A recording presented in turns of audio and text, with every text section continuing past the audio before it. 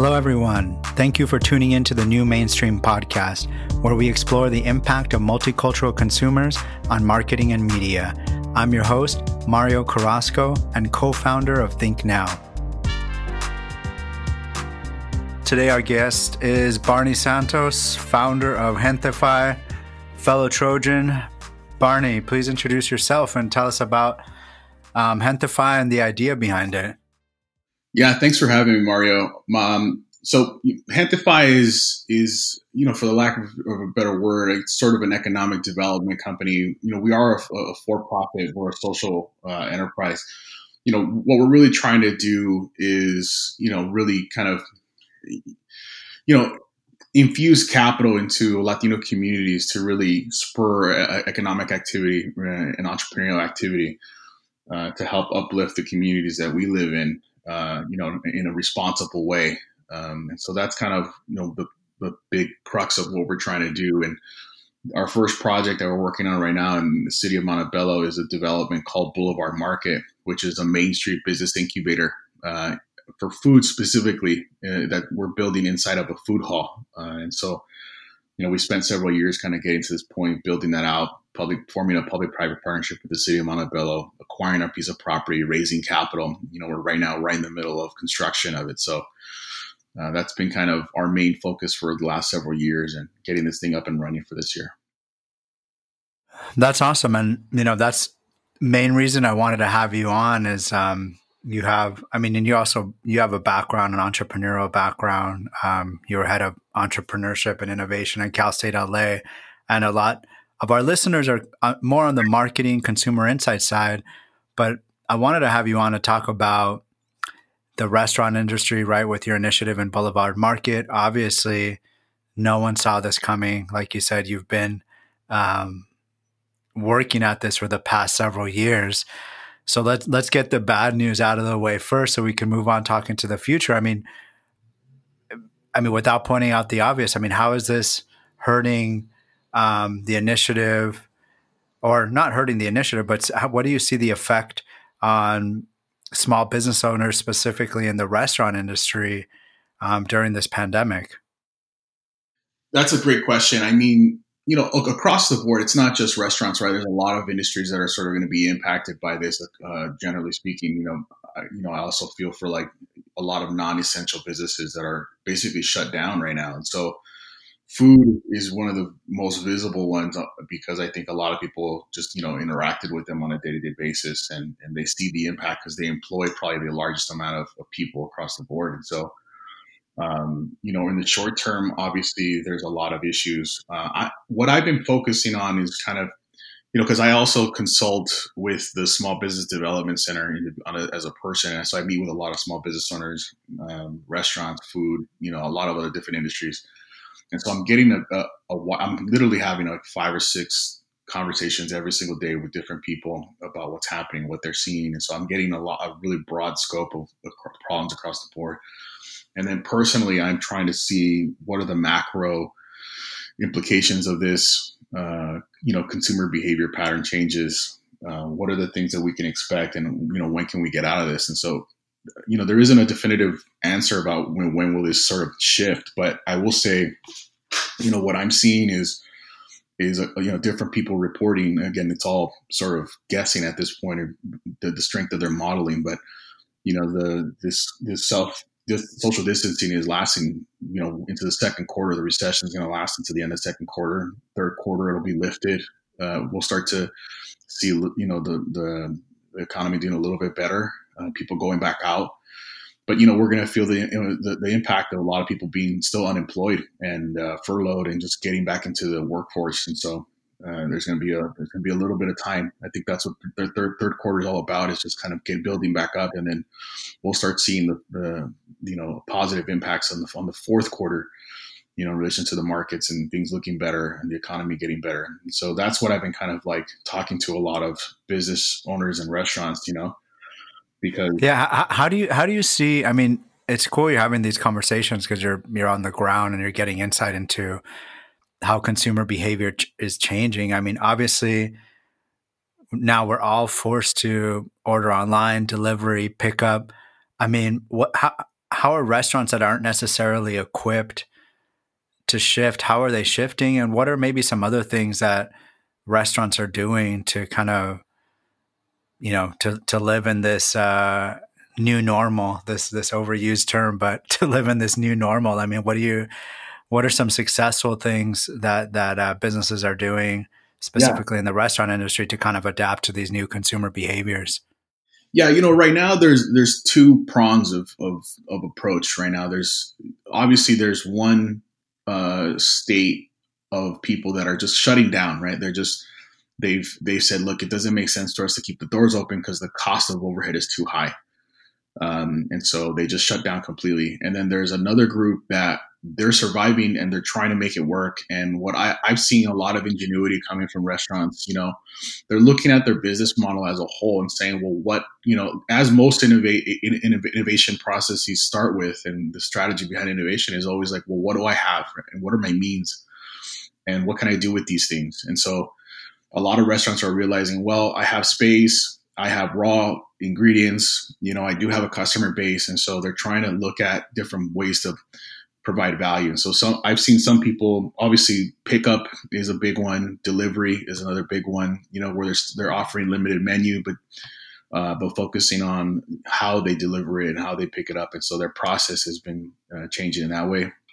I've seen meal kits, right? A lot of people are doing meal kits, and that started. I think the first person I saw, or the first company I saw do that, was Norms, where they just said, we have all this, raw goods and materials, like let's just sell it at cost. And so they started selling their eggs, they're bundled with like their hash browns, bundled with pancake mix and all kinds of different things, and a toilet paper for like $35, which was like That's cool. I hadn't seen that. That's a great idea. The yeah. meal Well, kits.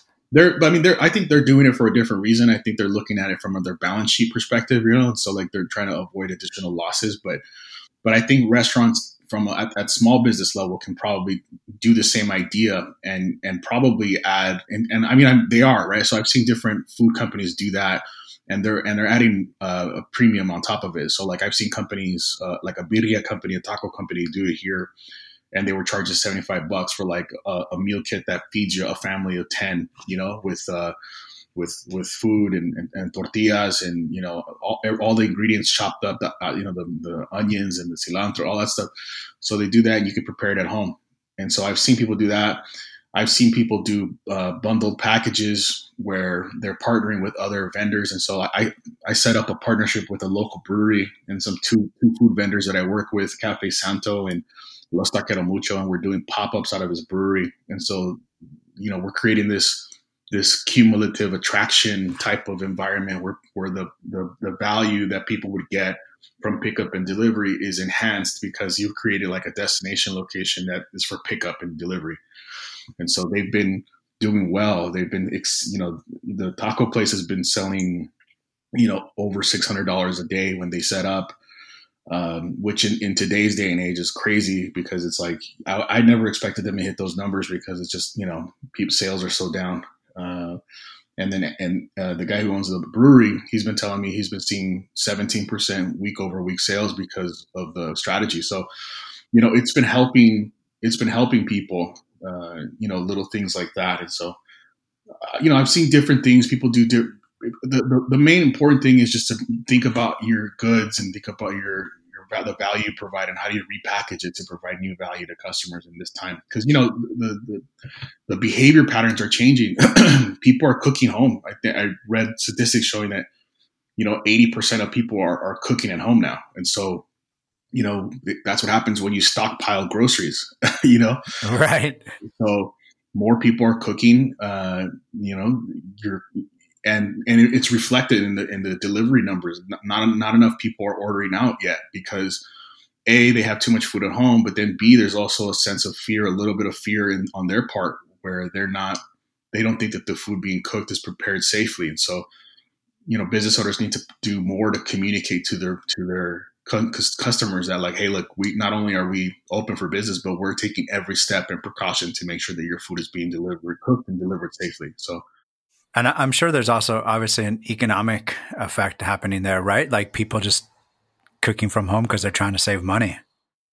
Yeah, I mean, I don't necessarily believe that's the main case. I think that is a factor for some people, but there is a lot of people who are working from home, to be honest, and so you have 10% of America which is unemployed right now. So 1 out of 10 people. So I think one out of 10 people for sure is being impacted financially.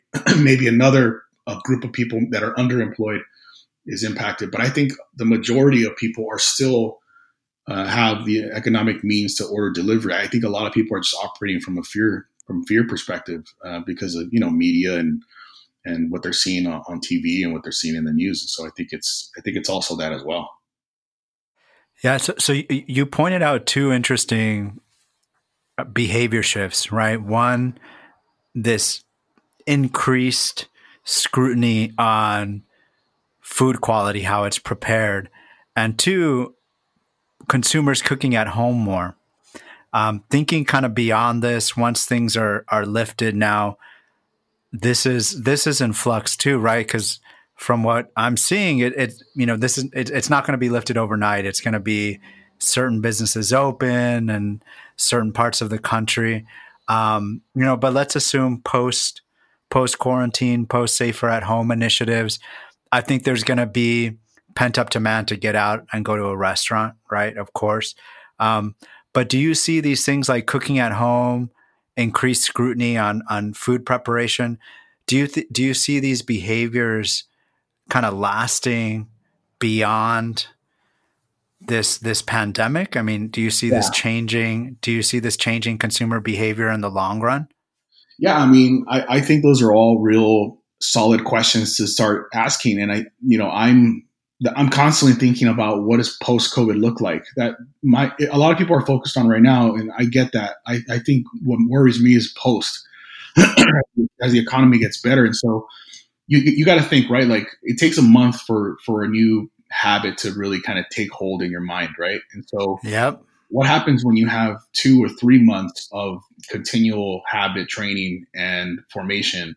What does that do to your long-term patterns? And so, yes, I think that there is going to be, when the social distancing orders, stay-at-home orders are lifted, I think there's going to be a lot of people who are going to rush to go try their favorite restaurants. A couple things are going to happen there.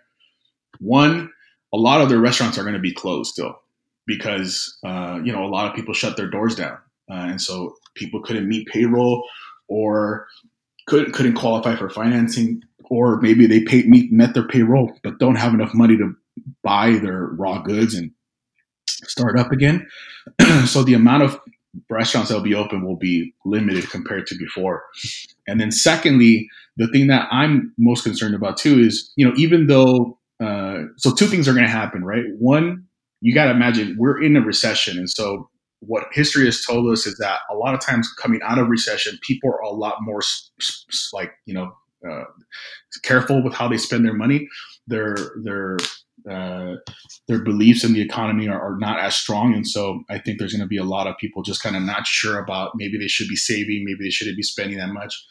And then the other part of it is, I think people are going to be still social distancing in their mind. And I think that is going to be the biggest disruptor going forward, which is what's the curve like for people to start shortening that social distancing in their own minds? Is it look okay from 6 feet to 5 feet to 4 feet to 3 feet to back to normal? How long will that take in people's minds? Because, before you think about it, like people used to love, especially millennials, they loved communal dining. They loved being in packed and crowded environments. They loved, adventure. They love experience and they value creativity and all that stuff and just being in that environment. But post-COVID, what happens there? Do we still value communal dining? Is that something we want? Because are we now looking at our neighbor who's sitting 2 feet away from us and wondering, why are they so close? What I mean, so I'm curious. I mean, what's your opinion there? I have an opinion on that. Yeah. What's your opinion? I think that there's going to be it's going to be phased. I think there's going to be a percentage of people who are going to, like to your point, rush out to the restaurants. It's hard for me to guess what percentage that is. but there's a lot of people who are still going to be like, I'm going to stick to, delivery, or I'm going to do pickup still for a while. And so, look at the adoption rates in China, post COVID, in China, they've seen increases in, delivery and pickup. And I think Starbucks was the one that I was paying attention to, where, before COVID, it was like a 15% adoption. Post COVID is 18% of their sales are coming from online. So, there's patterns that will shift. I think it's going to take until the fourth quarter for people to start, mentally letting go of those roadblocks in their mind about social distancing. And I think they're going to go out, they're going to start spending. And I think if we're sticking to food here, I think the industries the categories of food that are going to be best suited to bounce back are going to be the ones that stayed open and are, like pushing through right now. But then B, most importantly, I think from a category perspective, I think quick service restaurants, I think limited service restaurants, fast casual. Yeah. And then lastly, I think the ones that will bounce back a little bit later will be full service restaurants. But I think ultimately Q4 is what I expect. And I just think consumer patterns are going to change a little bit in that regard. Yeah, for sure. And I think, me personally, like I don't know when or if I'll feel comfortable communal dining, because we actually went out, my wife and I, for ramen, maybe like a week before, or no, like 2 weeks before stay at home. And it just felt weird, like people waiting in line with masks on, and it's just, I don't know, that uneasiness. I'm hoping it goes away, but thinking immediately after this is lifted, I think restaurants are like full service restaurants. I'm thinking of specifically, people are going to have to sit differently, right? Like for sure. Like, cause I'm thinking of like, I was listening to NPR this morning, and, WeWork is going to open up with spaces in between every desk, right? That's what's going to happen for full service restaurants, right? In the immediate future. Yeah, I think that's a pretty strong indicator. We talked about this with a buddy of mine. I think in restaurants, you're going to see sort of a phase in of like their existing seating, right? So like to your point, where a restaurant might have had 100 seats available, maybe post COVID, like in the immediate months, they might only make available 50. Right. And then slowly phase in the rest of them as people release the social distancing bondage from their own minds. And I think eventually it'll go back to that place where people feel comfortable. I don't know if it's going to be forever, but I will know that expectations are different. So like one thing for sure I know is that people are going to expect their restaurants to be cleaner, Yeah. I think, what you're going to see restaurants immediately after somebody gets up and walks away after their dinner or their lunch, a restaurant's just going to go double down and spray the whole table with disinfectant or clean it, and, making sure that everything is clean. I think a lot of consumers are going to walk into a restaurant, in their lobby, into their dining area, and they're going to start paying attention to all the little details in the corners, the nooks, how clean is it, how sanitary these things. I think the level of scrutiny for cleanliness is going to increase dramatically also, because I just think now we're hyper aware of those things. So, I think that's going to be a shift also in the way restaurants and owners are just going to have to just navigate differently, I think, going forward. I don't know how long it'll take, right? Because I know there's going to be a buffer. So it might go back down to normal. I'm thinking it's going to take like 3-4 months, before people start releasing themselves from, again, that internal mindset of the social distancing. So, well, one of the things I've been seeing is I feel like this isn't necessarily creating any new trends, although there might be, but I feel like it's just pushing us towards trends that were already happening. Yeah. Right. So streaming, for example, right? Another way to look at it is like we're in the best time to be living through a pandemic, and I'm not trying to make light of it. It's a horrible thing that's happening, but I feel grateful that we have things that we have, like streaming, Netflix, internet, food delivery, right? Amazon being able to shop from home.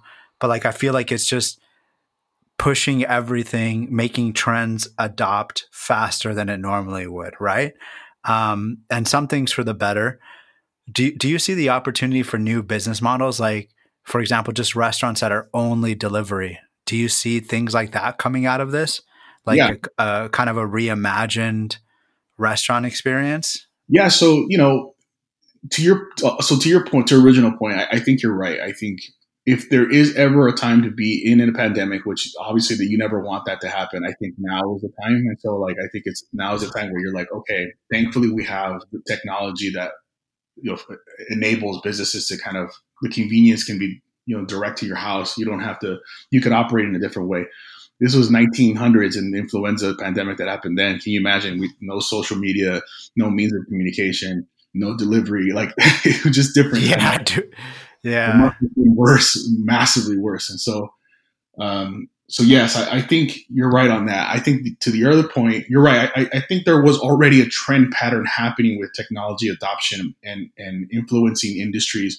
I think small business owners and in general, the industry as a whole and different components are slow sometimes to adopt technology and enable their businesses through technology. And I think, some areas like China and Japan and other communities actually were more tech focused. You've seen that adoption happen immensely faster, which is the reason why you see Starbucks go from 15% to 80% post.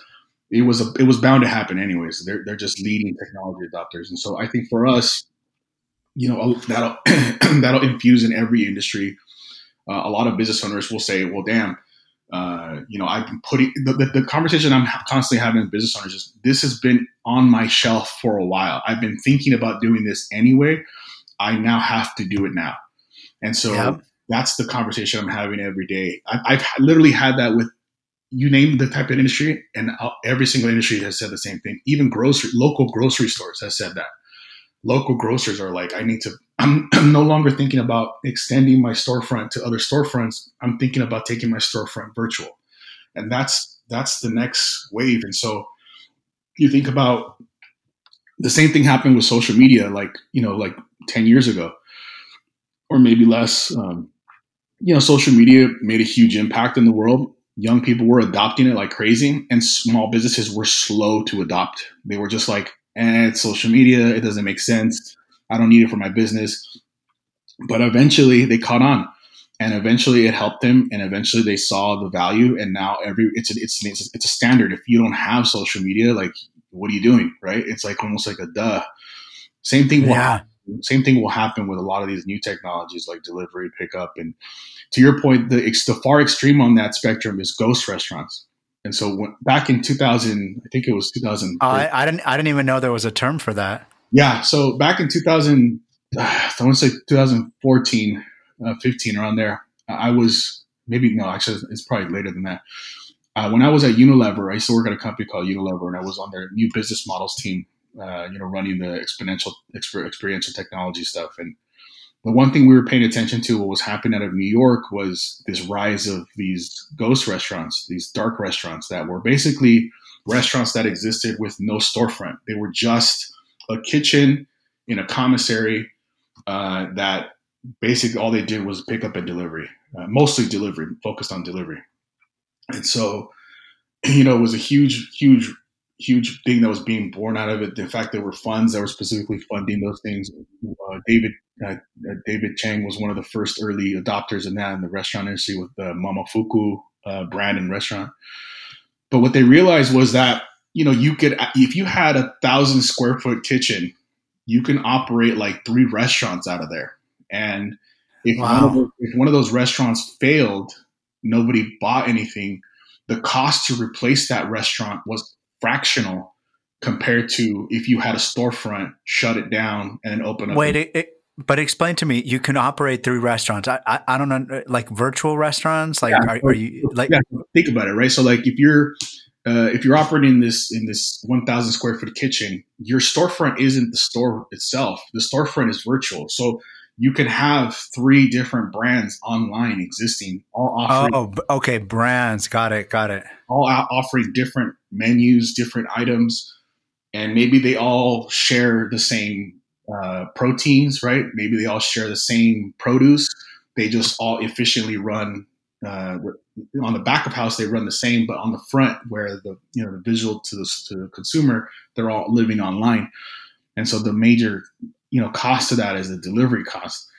And so that happened in New York, and then slowly started spreading over time. And now it's becoming more mainstream. And you have places like Sugarfish, I think in Santa Monica. They have several ghost kitchens in Santa Monica area. So I think you're going to see more of that. In fact, Travis, the old CEO of Uber, when he got ousted from Uber, the first thing he did was he doubled down and he bought into a company called Cloud Kitchens. And so he set up shop in Los Angeles, and that's what he's focusing on. He's building the infrastructure for cloud kitchens. In fact, he before COVID happened, when I got my health permit, they were telling me that he was building this huge, I think it was like 20,000 square foot or something like that kitchen, virtual kitchen. So, and it makes sense, right? Because what like for food, I mean, I would say number one for me when I'm going to make a decision is social media. I'm not, I'm not judging it by what the restaurant looks like. It's like, this looks good, I want to go try it, So if it's completely virtual, I don't know. I right now it just seems ripe to start something like that.